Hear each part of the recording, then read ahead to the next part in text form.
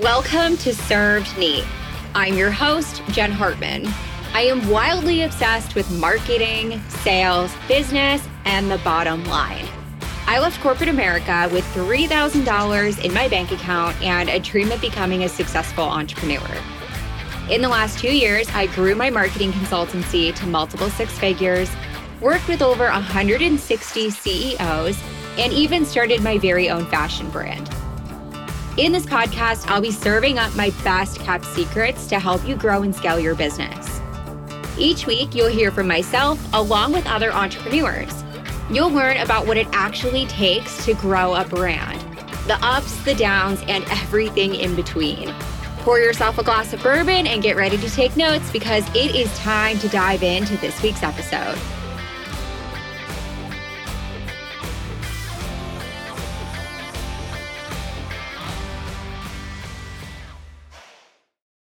Hey guys, what's up? Welcome back to another episode of Served Neat. I am so excited to dive into today's episode because we are talking about money, honey. We're going to talk about how Neat doubled its revenue in 2022.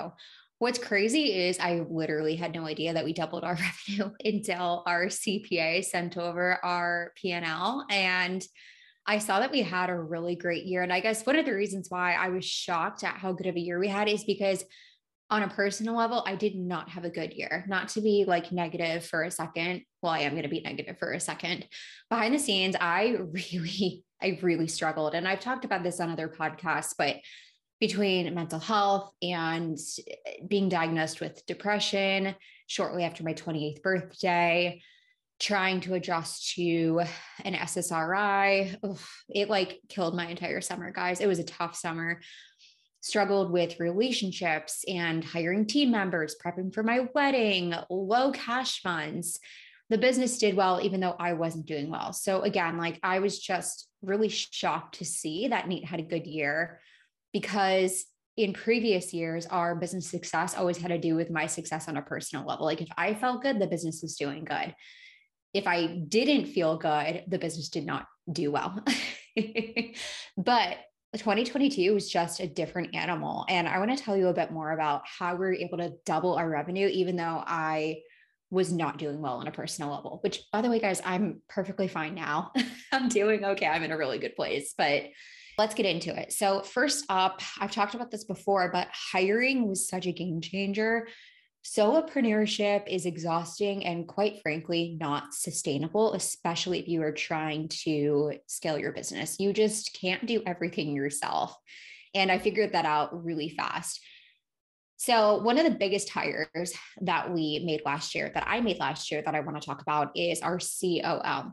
Our COO, Lauren, is truly a rock star, and she has replaced me from an ops perspective. So she does all the hiring for team members, all the new team member onboarding and training. She manages the team. She manages our systems and client success as well. Our COO helped us to make money, save money, and eliminate hours of time in the process. She built our current team from the ground up, and I just love our team so much. I tell Lauren almost every day how much I just really love and appreciate the team we have in place right now. I recently saw a post warning business owners about how much work is involved in growing an agency and how, as a CEO of an agency, you're going to be hiring and firing and doing all the client work and doing all the sales. And that's not what it's like to grow an agency at all. If you hire the right people, if that's your experience, that's not an agency.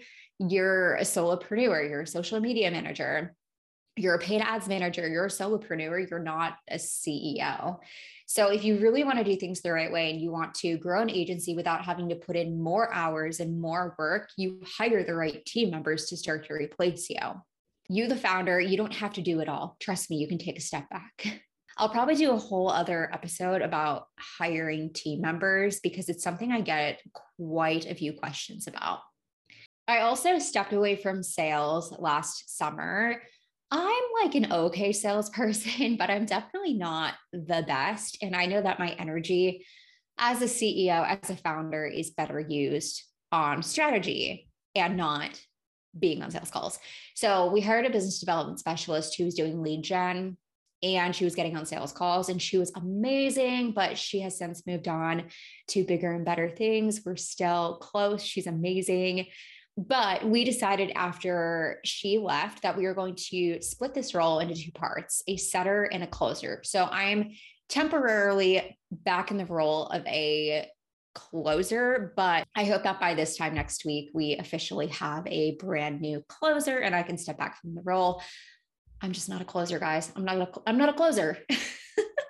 When it comes to hiring, it's really important to hire for what you're not good at and what you're not passionate about. If you don't like sales, hire a salesperson. I actually would say, and I know there's some people who disagree with me, when you're building an agency, one of the first roles you should hire for is sales, because that role has a direct impact on the bottom line of your business. So when you have a great salesperson, you bring in revenue to the business, and you can use what you're making from that role to hire other positions. You can hire someone to manage your content, your email marketing. You can have someone come in and help with project management and even client success. But you need the money in order to justify those other hires. So sometimes when you're building an agency, having that salesperson can make a really big difference in your success and growth. The other thing I want to touch on that made a massive difference in our revenue from 2022 is I completely overhauled my schedule. I used to take calls any day, anytime, all day, all night. I would just happily fill up my day with meetings. While this works for some people, it did not work for me, and I did it for years. This is what led to anxiety and depression and burnout. And I felt really capped, not only for our income as a business, but for my time and my creative energy. I was not the best version of myself when I operated the business in this way. So starting in June last summer, I did not take meetings until 11 a.m. It allowed me to sleep in and not set an alarm. And I could really just slow down my mornings and ease into my day instead of setting an alarm and literally waking up in fight or flight. I noticed when I started my day in that way, I was like panicky all day. I just had anxiety and my heart would race and it did not feel good. And I realized that I was in control of my own schedule. I could literally not take meetings until 11. I can sleep in, I can set boundaries around my call times. And so I did. Speaking of call times, I don't take calls on Monday or Friday. Now, that doesn't mean I don't work, but usually on Mondays or Fridays, I am catching up on emails. I'm checking the status of some of our contracts. I'm checking Monday. I'm just getting a feel for what's going on in the business and not immediately jumping into my week. Sometimes if we have a lighter week, I'll start my weekend a little bit early and I'll just take off on Fridays or Friday afternoons. But I would say Fridays are like my slowest day as I get into the weekend. The other game changer was downtime. I implemented downtime on my phone and I have no notifications for email. I didn't like the way I felt when I would see email notifications pop up throughout the day. It would almost send me into like fight or flight and my heart would start to race. And I'd be either like really excited depending on the email, or I'd be really upset if it was somebody saying that they didn't want to move forward with us. So I realized that that wasn't healthy. So I immediately just got rid of notifications for email and I felt so much better doing that. And for some people, it might not necessarily be email, but you might notice that Voxer or Slack is really triggering for you. And it's not healthy to feel like that. For a while, for years, actually, I thought every entrepreneur was just in fight or flight all the time. And that was like perfectly normal. But it's, even though it's common, that's like not how you should feel. So if you find yourself feeling that way, your body is giving you signs. It's just up to you to listen to those signs and make changes before it leads to burnout or something worse. The last point I want to touch on is we doubled our prices. We raised our prices in September. We were undercharging at Neat for far too long. I remember being really nervous initially about the price increase, and it took probably a month for me to realize that it was a really good thing that we did. My like initial mindset was, oh my God, who is going to buy from us now? Are people going to think we're too expensive? But in reality, and what I learned over time is your pricing is a reflection of your trust in your service. If you are cheap, then what do you think that says to prospects? If you're expensive and you're charging a higher ticket, that says, I trust in what I do. I believe I can put out results. So we signed more clients when we raised our rates, and we got very little pushback on our pricing.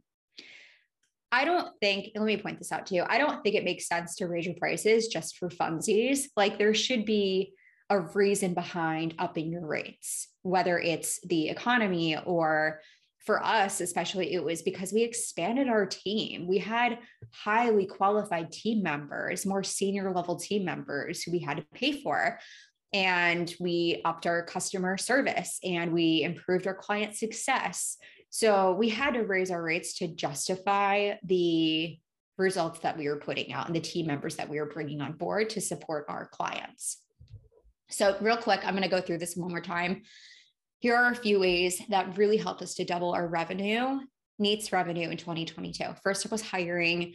Seriously, hiring the right team members will take your business to completely new heights. And I know it's really scary because team members can be expensive sometimes, but when you are making 3 times, 5 times, 10 times what you're paying in team members, that cost can definitely be justified. I overhauled my schedule, and I definitely recommend sitting down and figuring out if your schedule is taking away your energy or adding to your energy. Is it taking or giving? And if it's taking, see if there's anything you can give to another team member, or maybe take it off your schedule completely. And then raising your rates. Raising your rates can make a really, really big difference. And again, I don't recommend just like raising prices for fun, but can you justify a price increase? Because that can bring in a different type of clientele. It shows that you have faith and trust in your services. It can do a lot for your business. Okay, guys, that is it. Thank you guys so much for listening to another episode of Serve Neat. If you loved this, take a screenshot, share it to your story, tag me. I will share it with my audience so you can build up your following, meet some new clients that way. If you guys are feeling wild, please rate and review. It means the world to me. Thank you guys. I will catch you guys on next week's episode of Serve Neat.